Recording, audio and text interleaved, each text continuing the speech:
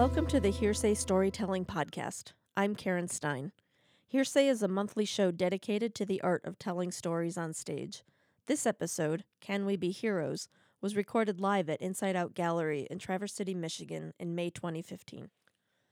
In our first story, Janelle Bowers tells of the first time she had to assist in transporting a corpse. I believe that we can all be heroes, and that we are in our lives at all times. We're constantly presented with these situations that take tremendous courage for us to overcome, and we take them on, and we conquer them. Now, I've never really thought of myself as a courageous person. As a little kid, I was really skinny, and I was always the new kid, and I was really shy and awkward, but I had this really tough single mom who gave me this fire in my belly, especially when I was really scared. So when I was about 18 and I was just out of high school, I somewhere along the lines decided I was going to be really tough. I shaved my head, and I got my first tattoo, and I had this really punk rock boyfriend, and we were like the punk rock couple, and he had an uncle who was the general manager of a removal service. Now, that sounds vague, and it's vague for a reason, because what they did was pick up dead bodies and do other various death-related things for mortuaries and coroner's offices. And, well, that summer I happened to need a job.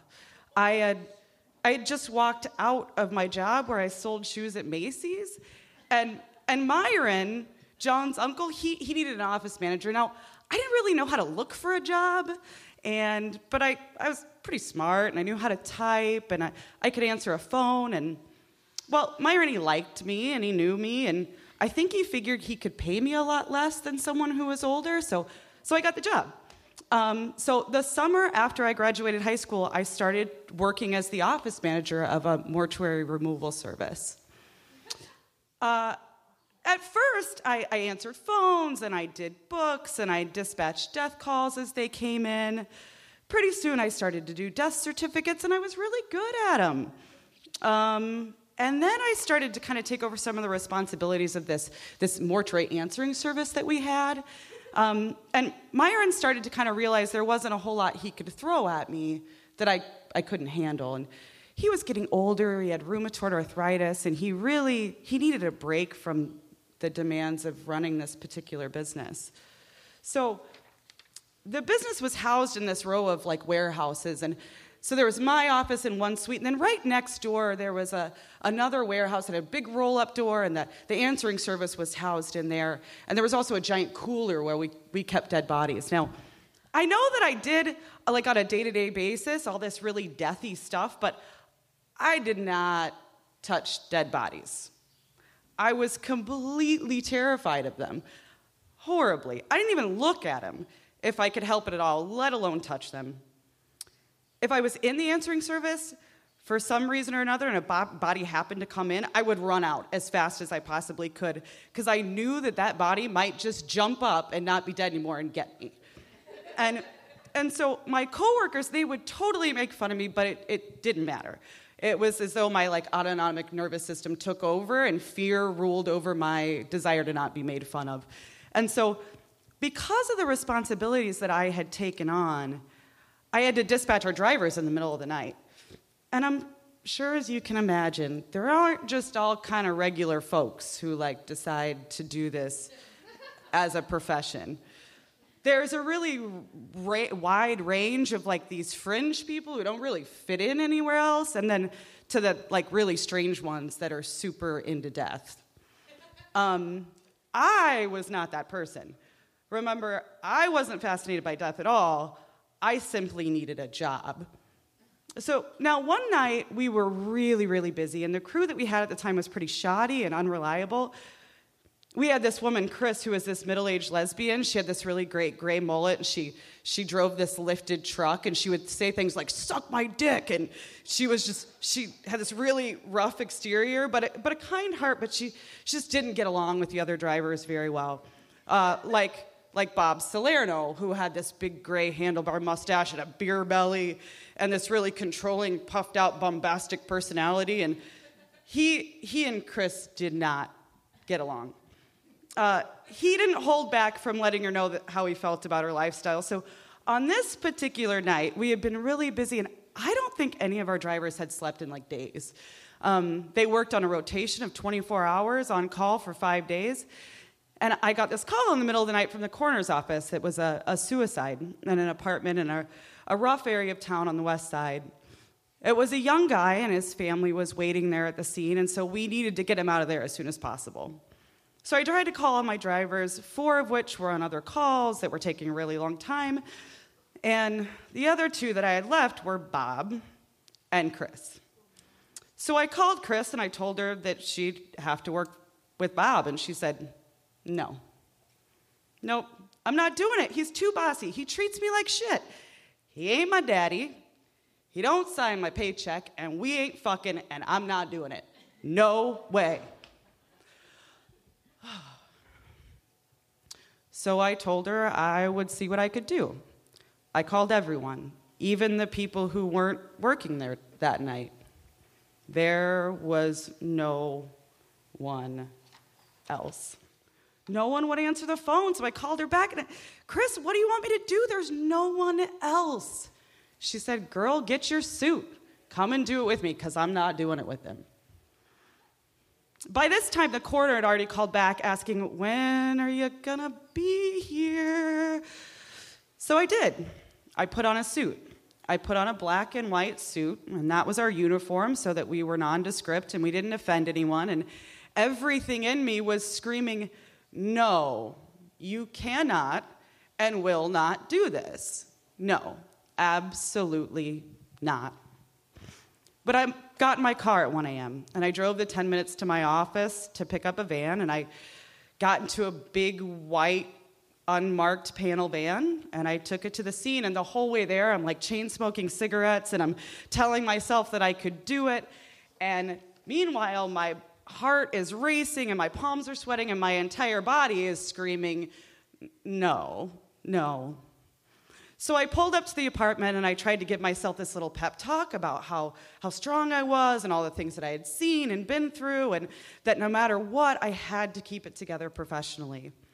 Not only was I Chris's supervisor, but the coroner had been talking to me on the phone for the last 9 months, and I was a professional, and I could not lose it.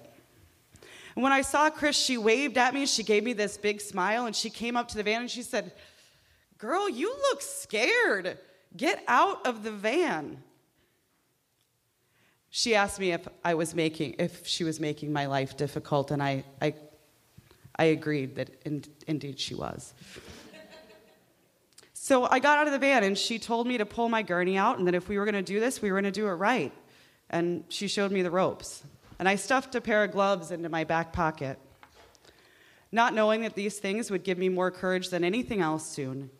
She told me to grab a flat white sheet and a body bag. And as we approached the stairs, I thought that we would bring the gurney up with us, but Chris told me that I was crazy and that we wouldn't want to carry the extra 60 pounds down the stairs, and told me to leave it. And as I walked up the stairs to greet the coroner, Bob Bryan, complete terror came over my whole body. Bob was this sort of spindly little man with a sick and really wry sense of humor. I think something that comes with being in that industry for so long, you just can't carry around the weight of every death that you encounter. And he shook my hand, and he was really happy to meet me in person, and he obviously had no idea that I had never done this before. So he led us down the hallway to a bedroom in the back of the apartment where a TV was left flickering on. And as I walked in, I saw this big man seemingly sleeping except for the black plastic bag that was over his face. You know, the kind that you might get from a party store. And I noticed these tiny little bits of lividity that had started to settle into his fingertips, and fear ran up my spine, and I could feel my eyes dilate as I realized that there was just no way out of this. And I was struck at how much a person must have really wanted to die to not rip the bag off of their own face instinctually. And I was also appalled at how stark and raw the scene was. I guess in my mind, I hoped that they would get it really pretty for us before we got there, but I was really sorely mistaken. So I looked to Chris for direction, and she passed me a confident smile and said, "Put your gloves on, sweetheart, it's going to be fine." She then went into a series of instructions about how we would go about moving this guy out of the house.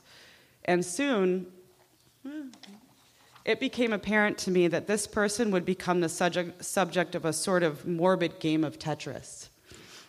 How to get a person of a certain size and dimension out of a space without hurting ourselves or him. And when I touched his cold ankles for the first time to lift him, it startled me and I jerked as though I had just been burned, and I somehow managed to breathe and maintain my composure. We did the work of carrying his body out of that apartment, creating a sling with the sheet, being careful not to hit his head on the cement stairs on the way down to the gurney. We strapped him in, and Chris showed me the way that you can use your own momentum to pull the handles and collapse the gurney at just the right time to push the 230-pound man plus the 60-pound gurney into the van, and then secure the posts into the cups on the floorboard so that he wouldn't move around while I was driving. He had become cargo. And the drive to the coroner's office was this mix of pure elation and pride for having overcome this huge fear and this really deep sadness for his family, for him. And I couldn't help come back to the amount of pain that one must be in to fight against our own innate desire to save our lives. And I drove to the coroner's office, and I wheeled the gurney in, and the tech took the body and gave me a receipt, and that was that, and it was over.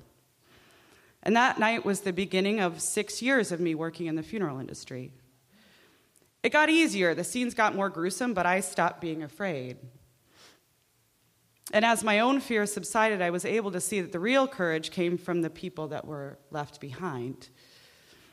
Those that had exactly 30 seconds to decide whether or not they trusted me enough to let me take their loved one away.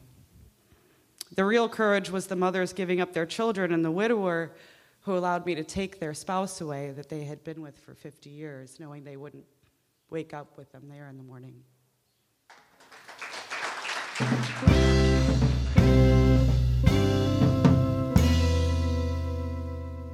In the next story, Daniel Stewart has mixed feelings about helping his family with tenant evictions.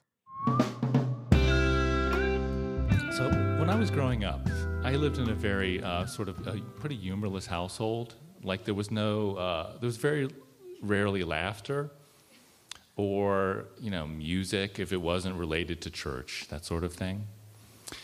And to understand this, you need to understand that my parents were serious, in part because of the circumstances of their lives. I mean, as a lot of you know, my mother grew up, and she grew up in the midst of a war where a lot of bad things happened.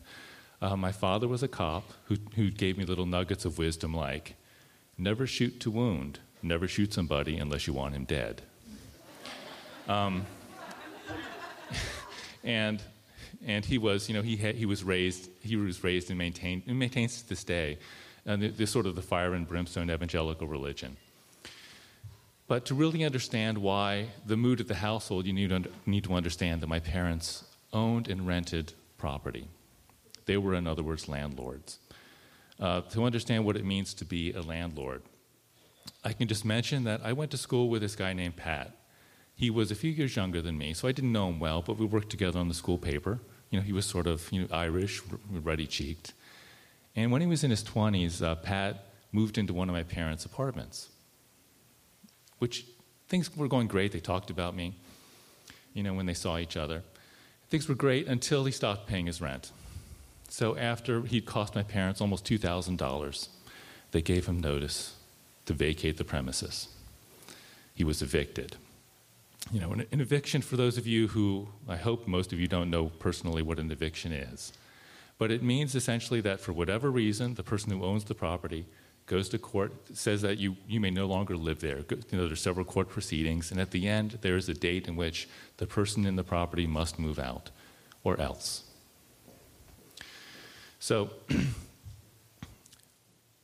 I didn't want to share this view of the world.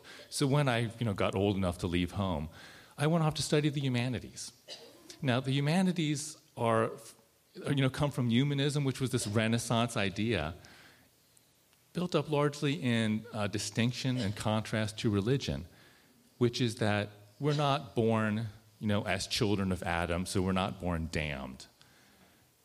We have reason. I mean, we're imperfect, but we have the ability, using our reason, to make ourselves a little bit better. So it is ultimately an optimistic view of life.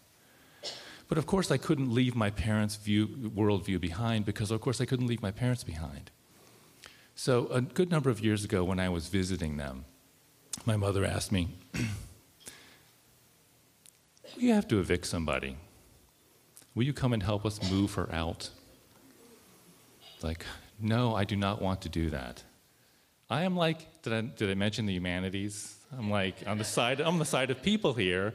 I don't want to, like, this single African-American woman, do I really want to go and put her out of her home? Like, when you evict somebody, the or else is that you show up with a court order and a marshal, and you go into the property, and you pick up all of their possessions, and you move them, and you leave them on the street, you change the lock, and you lock the door. You put somebody out on the street. But, my mother's like 5'1", 115 pounds. She was going to go and do all the work. My dad, she actually works harder than my dad, who's, this big, 250 pounds. So I was not going to leave them without help. So, reluctantly, I said, yes, I'll go. I didn't know what to expect when I arrived, but what I found was still somehow different than what I expected. She was there. A woman probably in her maybe early to mid-30s, professionally dressed, totally impassive. I couldn't tell at all what she felt. She was just there. And when we walked into the apartment behind the marshal, she was entirely packed, ready to go. Everything very neatly packed, as a matter of fact, really well organized. And as we began to move things out, a moving truck pulled up. A moving truck. So as we're moving things out of the apartment, as we're carrying things out of the apartment, we're putting them on the curb where the movers pick them up and put them into the truck. Why didn't she call the movers the day before?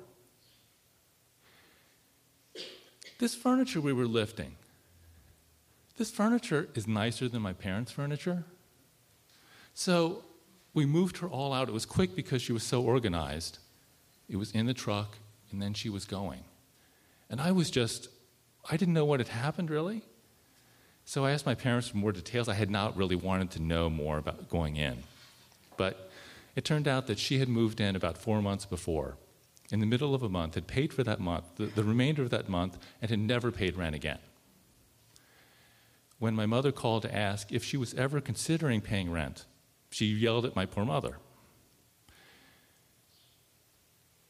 She had forced my parents to give her housing until the courts, the long lead time, would force her out. And, it made me angry because my parents did not own rental property because they always dreamed of being slumlords. The first place that they bought was actually near the apartment where we had lived shortly before. It was in the part of town that was all apartments. On the other side of the main road was the newer part of town with houses. Well, we lived in this 2-bedroom apartment. When my parents had been able to save enough money to be able to get it to pay $21,000 for this house, a house that has clearly doubled in value since then. They saved up. They borrowed money from my father's very reluctant mother to get enough for a down payment, and then they immediately began borrowing with an additional mortgage, because my father was a cop. My mother worked in the kitchens in the local school district. If they were going to have enough money to live where they could actually own their own house, they needed to do something else. And rental property was the way that they could borrow money to be able to do it. Well, when you live as we did, owning a few rental properties where you don't really have enough money to do a lot of the things you need to do, it makes for a not very happy life. One example was soon after they bought this 4-unit townhouse. there was a heavy snow. This was north of Cincinnati, where it didn't snow heavily all that often, but it was a heavy snow, one where it's around 30 degrees, so it was a lot of water content. So, yay, snow day. Well, the 4 of us in the family went over, and we spent, in my memory, it was 6 hours, which means it was probably 4. But we spent basically the whole day shoveling snow to clear out this property because my parents could not afford snow removal or a snow blower. They could afford shovels. They couldn't afford a second phone line, a business line. So when the phone rang, which it did often, it was usually bad news. So to this day, I have an aversion to the telephone. I have to sort of gear myself up to answer the phone because it's always something, I just have the instinctive reaction it's going to be something bad.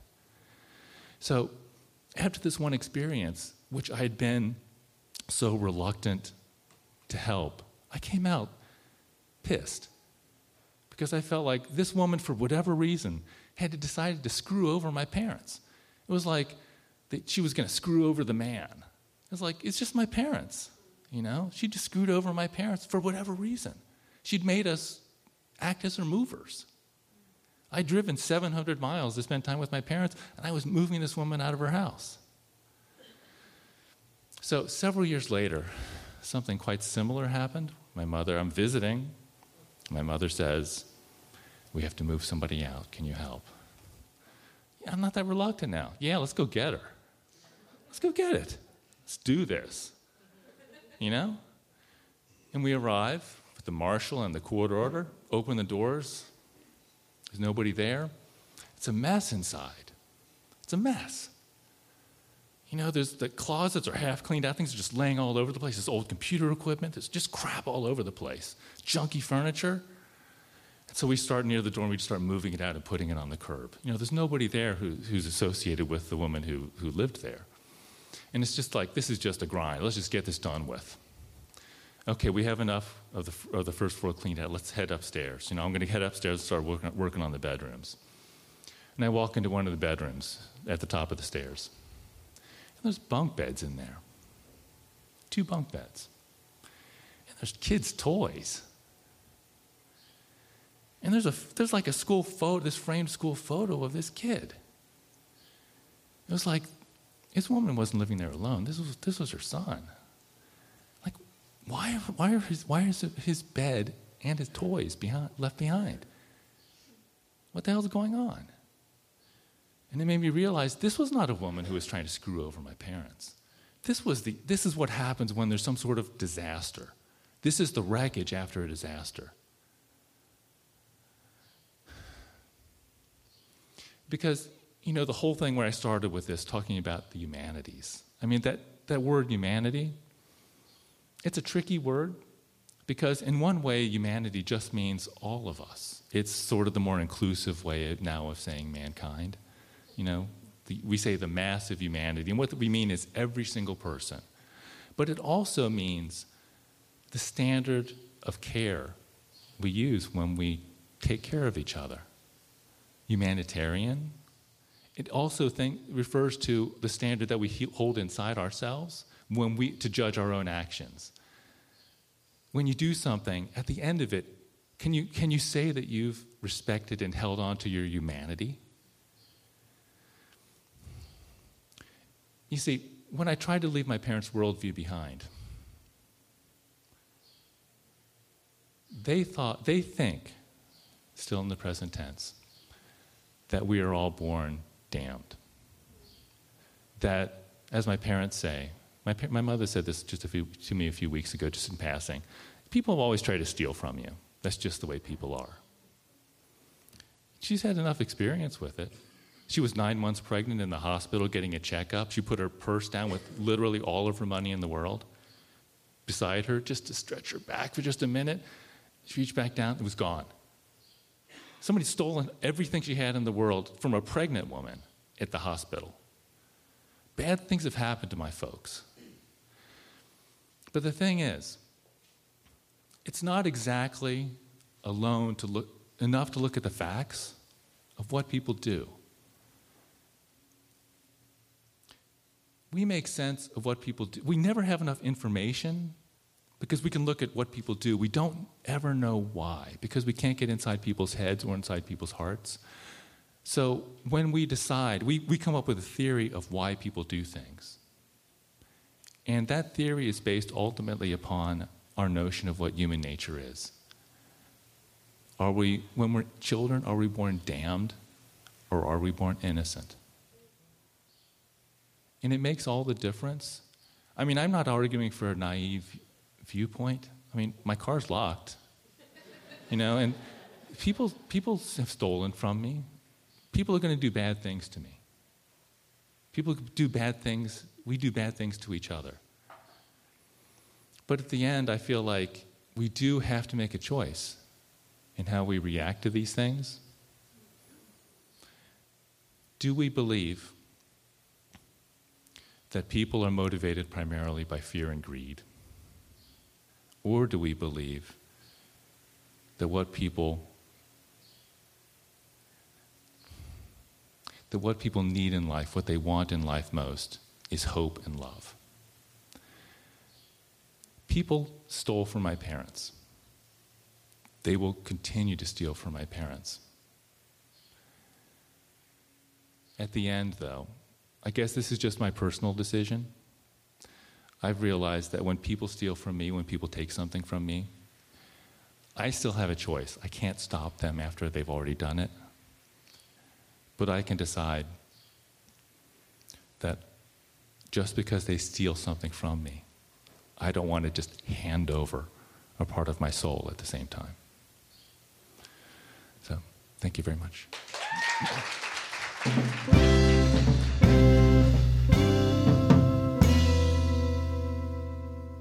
Jennifer Strauss tells us of a time that the power of story was truly transformative for a boy who'd experienced trauma. So, besides storytelling, the second thing that I'm most passionate about in this life is brain science. And it might sound strange that brain science and storytelling could go together, but they really do.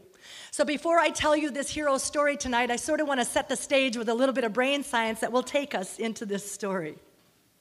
For generations of all time, the human brain has been hardwired for story. We think, learn, and we visualize or imagine our futures in story form. Our brains crave a solid beginning, middle, and end. We are so hardwired for story that we want to know what the problem is and we want to know what the solution and the resolution is as well. Our human brains are hardwired for the hero's journey. Our deepest and our most greatest desires come out in the hero's journey. Heroes have to take risks. Heroes have to slay their own dragons. And even though it might seem like a lonely journey to go to the darkest place of the soul, when a hero emerges successfully, they lift the entire community that they are in, and along with that, they understand their own truth better. The other part of brain science and neuroscience that really gets me going is the fact that neuroscientists have found recently that in our brains there's a nerve cell called a mirror neuron. And our mirror neurons will fire and wire whether we are experiencing something ourselves or listening to a story of someone else's experience. Our brains do not know the difference. So like all of our ancestors before us, we can sort of try on an experience. Mentally imagine that experience before we feel like we're going to dive into that experience ourselves. The other thing about mirror neurons is that it's the very thing in human beings that allows us to have compassion or empathy when we hear another story. So I just want you to keep those things in mind if we enter into this hero's journey. Many years ago, I was hired by a small mid-Michigan rural elementary school to come and spend the entire week with the 3rd, 4th, and 5th graders to help them tell their stories. Of course, the curriculum calls it personal narrative, but we know that when we help others tell their stories, much more happens than just curriculum. During the course of that week, I met with every classroom several times so that the students could start finding that turning point in their lives that they wanted to write about and tell about that week. In a 4th grade classroom, I was called over by a little boy whose name was Josh. And when I walked over, I saw a mop of curls on his head, a few freckles scattered across both cheeks, the longest eyelashes I had ever seen on top of very, very blue eyes that looked up at me and said, "I'm not quite sure what my story's about." I got a little closer to him and I looked at his plan and I asked him, "Well, what do you think it's about?" He said, "Well, I used to only be able to play hockey in the road, but now I can play hockey on a real ice rink." I got down a little closer, excited by his story, and I said, "Honey, that's great. What changed in your life so that you can play hockey on a real ice rink?" And he looked up at me and said, "My father committed suicide." Now I'm down on my knees and closer to him. And I said, "Honey, you realize that your story is not about hockey, right?" He looked at me and said, "Yeah." I said, "Are you ready to tell this story?" And he said, "I need to." I helped him with a few of the details that he was working on in his plan, and then I left him alone. On Thursday of the weeks that I spend in schools, we always have an evening showcase so that all the students who worked hard on those stories during the week had a place to take the stage and share their stories with an audience. That afternoon, as we were planning who was going to tell that night, Josh came up to me and he said, "Can I come tonight? I don't really want to tell my story, but can I come and listen to the other stories?" I understood why he may not have wanted to share his story. But I said, "Honey, that's great. It'll be wonderful for you to be there to listen to the stories that your classmates tell. They'll really appreciate that." The evening began with family members and teachers and community members coming into a huge gymnasium with those metal bleachers.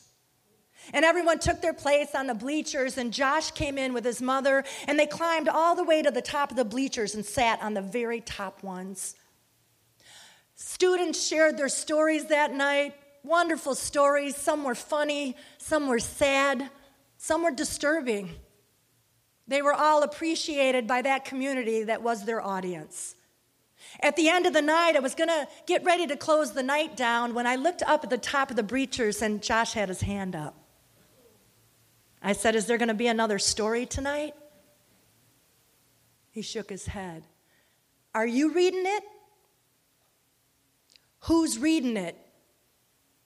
And he pointed to me. He came all the way down the bleachers with his story in his hands and handed it to me. And I started to read this story with so much incredible detail about his relationship with his father, the suicide that he walked into, the details of the colors of a plaid flannel shirt that his dad was wearing that night, and a journey that took him out of that event and into the life that he was living now. 3 years later, his mother had remarried. They moved to a new town and a new house, and he could play hockey on a real ice rink.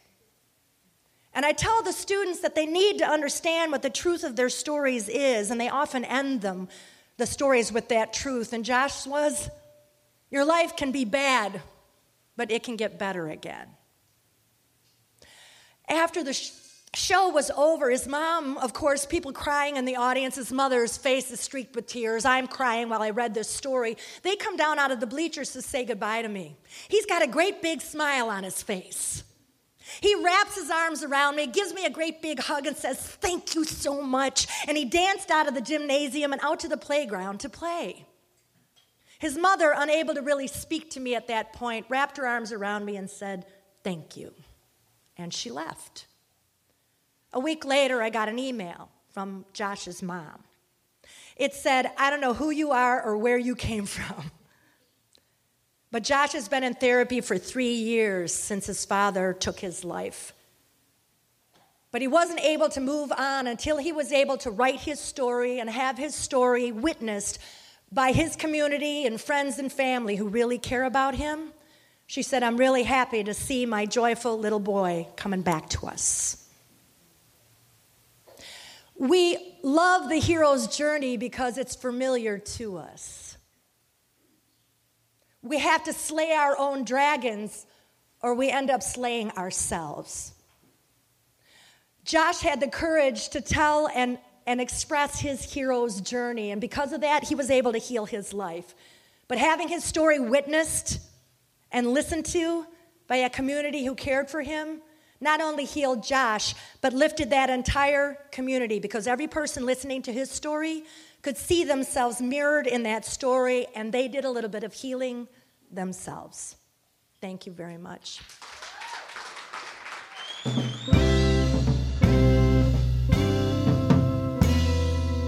In our final story of the evening, I tell of the time that I was unexpectedly called upon to be a Raptor chauffeur, and it showed me a few things about the impulse to help.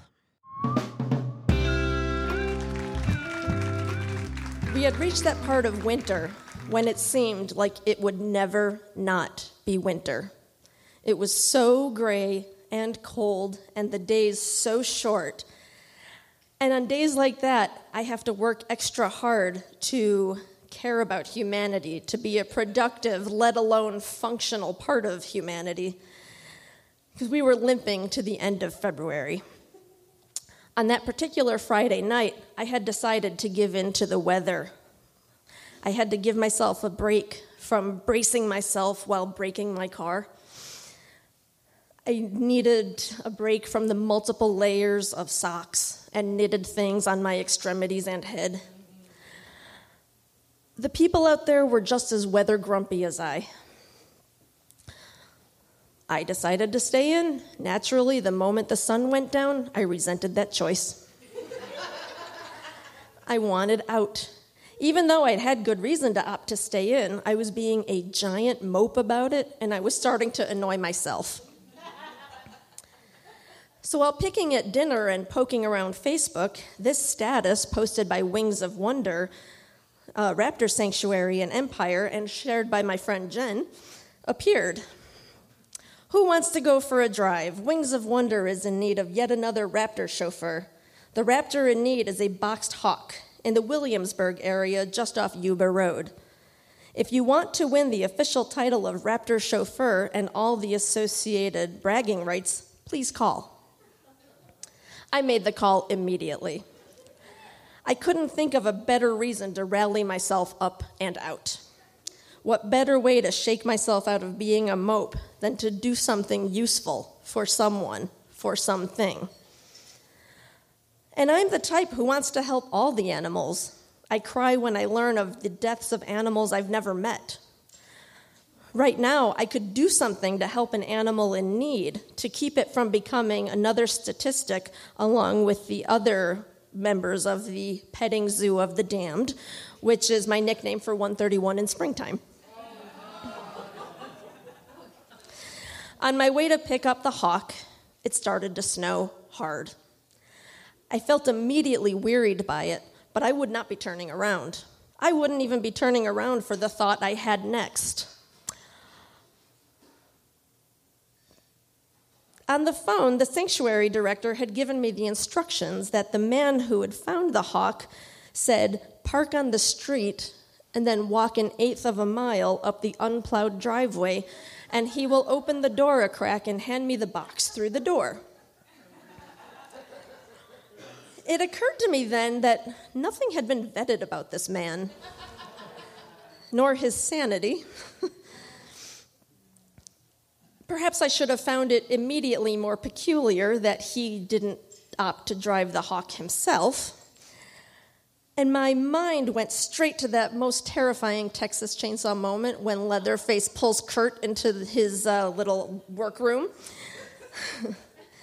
I imagined having to find out right quick if all my boxing lessons were enough that I could KO him before his sword hit my neck. I imagined the headline, area woman hacked to bits because she always wanted to help, lured by deranged man who pretended to have a bird. But I had given up on my inclination to first assume the bad in people many, many years before that, and I had to have faith that that hawk was no ruse. Of course, it ended up that the man was no sociopath, just someone who wanted to help as much as I did. He decided to make it easier on me and actually was waiting for me in the street, box in hand. He showed me blurry photos of what was supposedly in the box, and he explained that the hawk, he'd Googled and decided it was a red-tailed hawk, hadn't moved from his back porch in quite some time, and he was afraid that the coyotes were going to start circling. I didn't ask how the hawk had gotten hurt or how he'd managed to get it into the box. As I drove off, I wished I had, but there was no time for chatting.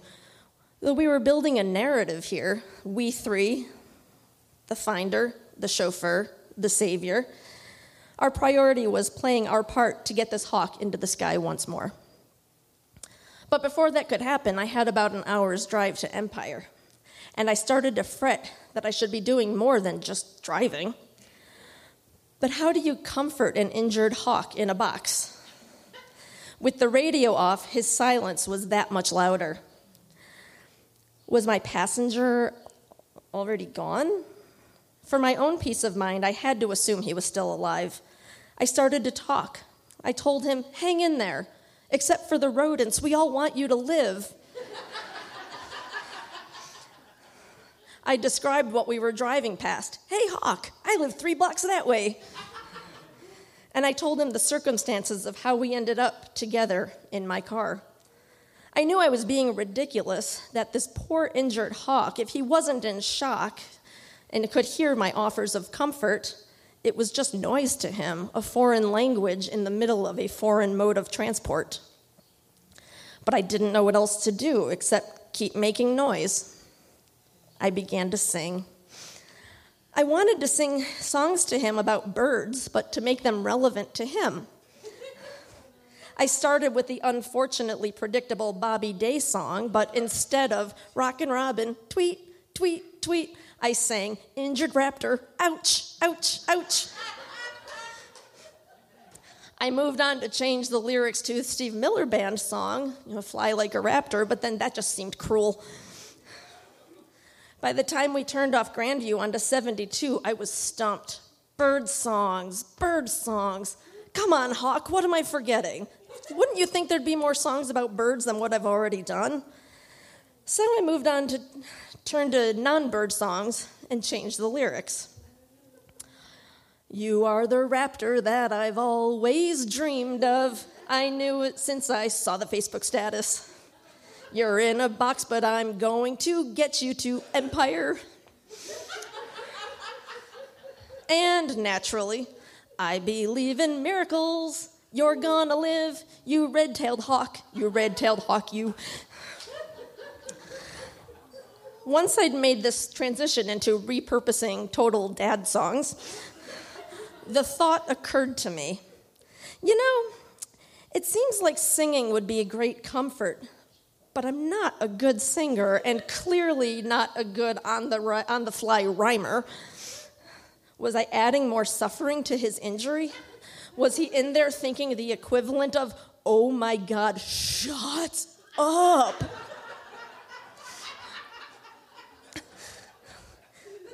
And then my thoughts went back to the man who had put him in the box in the first place. Nobody had vetted his box building skills.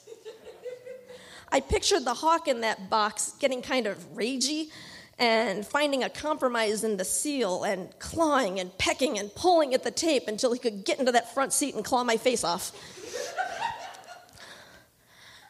I pulled up the lock on my driver's side door, started checking 72 to make sure there was ample shoulder to pull off, just in case of emergency, in the form that, indeed, this hawk cared not for oldies sung by me. As with any Walter Mitty moment, the narrative in my head was far more interesting than what was actually happening in my car. We just drove on, him continuing to be completely still, me squinting to read the street signs through the snow, until I broke the silence with an expletive when I thought we were lost. And I turned to him and I said, "Hey, Hawk, are we lost?" We weren't lost. We just had come upon the end of the side street where a narrow, winding dirt path continued on to our destination. After I parked, the sanctuary's director greeted me at the car and took the box into the rehabilitation building, and I went into her home where I had a wonderfully pleasant surprise. When Jen posted the sanctuary status, I didn't realize that she and her lovely wife, Elon, would in fact be at the sanctuary themselves.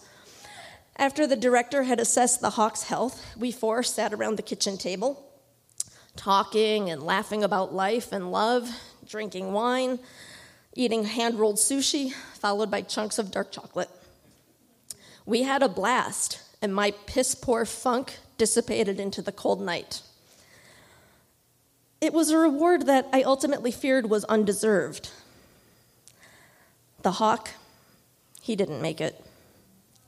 The sprain to his left wing had been too severe for recovery, and he was to be euthanized. So, even though I'd volunteered to do this because I wanted to help the hawk, it actually worked out that he helped me more than I helped him. I'd managed to keep it together until I left several hours later, but once I was in the car, I started crying for this bird. I had earned the promised right to brag that I had been a raptor chauffeur, but ultimately I did not brag about it at all. I didn't get the associated bragging rights that I'd really wanted. I didn't get to tell Facebook and whoever else might care that being helpful makes things happen. But we need to disconnect ourselves from whether our efforts end up how we wanted them, from expecting our efforts to promise a happy ever after for everyone who's involved. It's all too easy to assume that we only make the world a better place just if the outcome is positive. But if we only do good when guaranteed a good outcome, would we ever do anything just because? Thank you. Hearsay is a live storytelling show staged monthly in Traverse City, Michigan. Our podcast is produced by AJ Scott. Thank you to Mike Kurtz and Inside Out Gallery. Find out more about Hearsay at our website, hearsaystorytelling.com. This is Karen Stein, Hearsay's founder and creative director. Thanks for listening.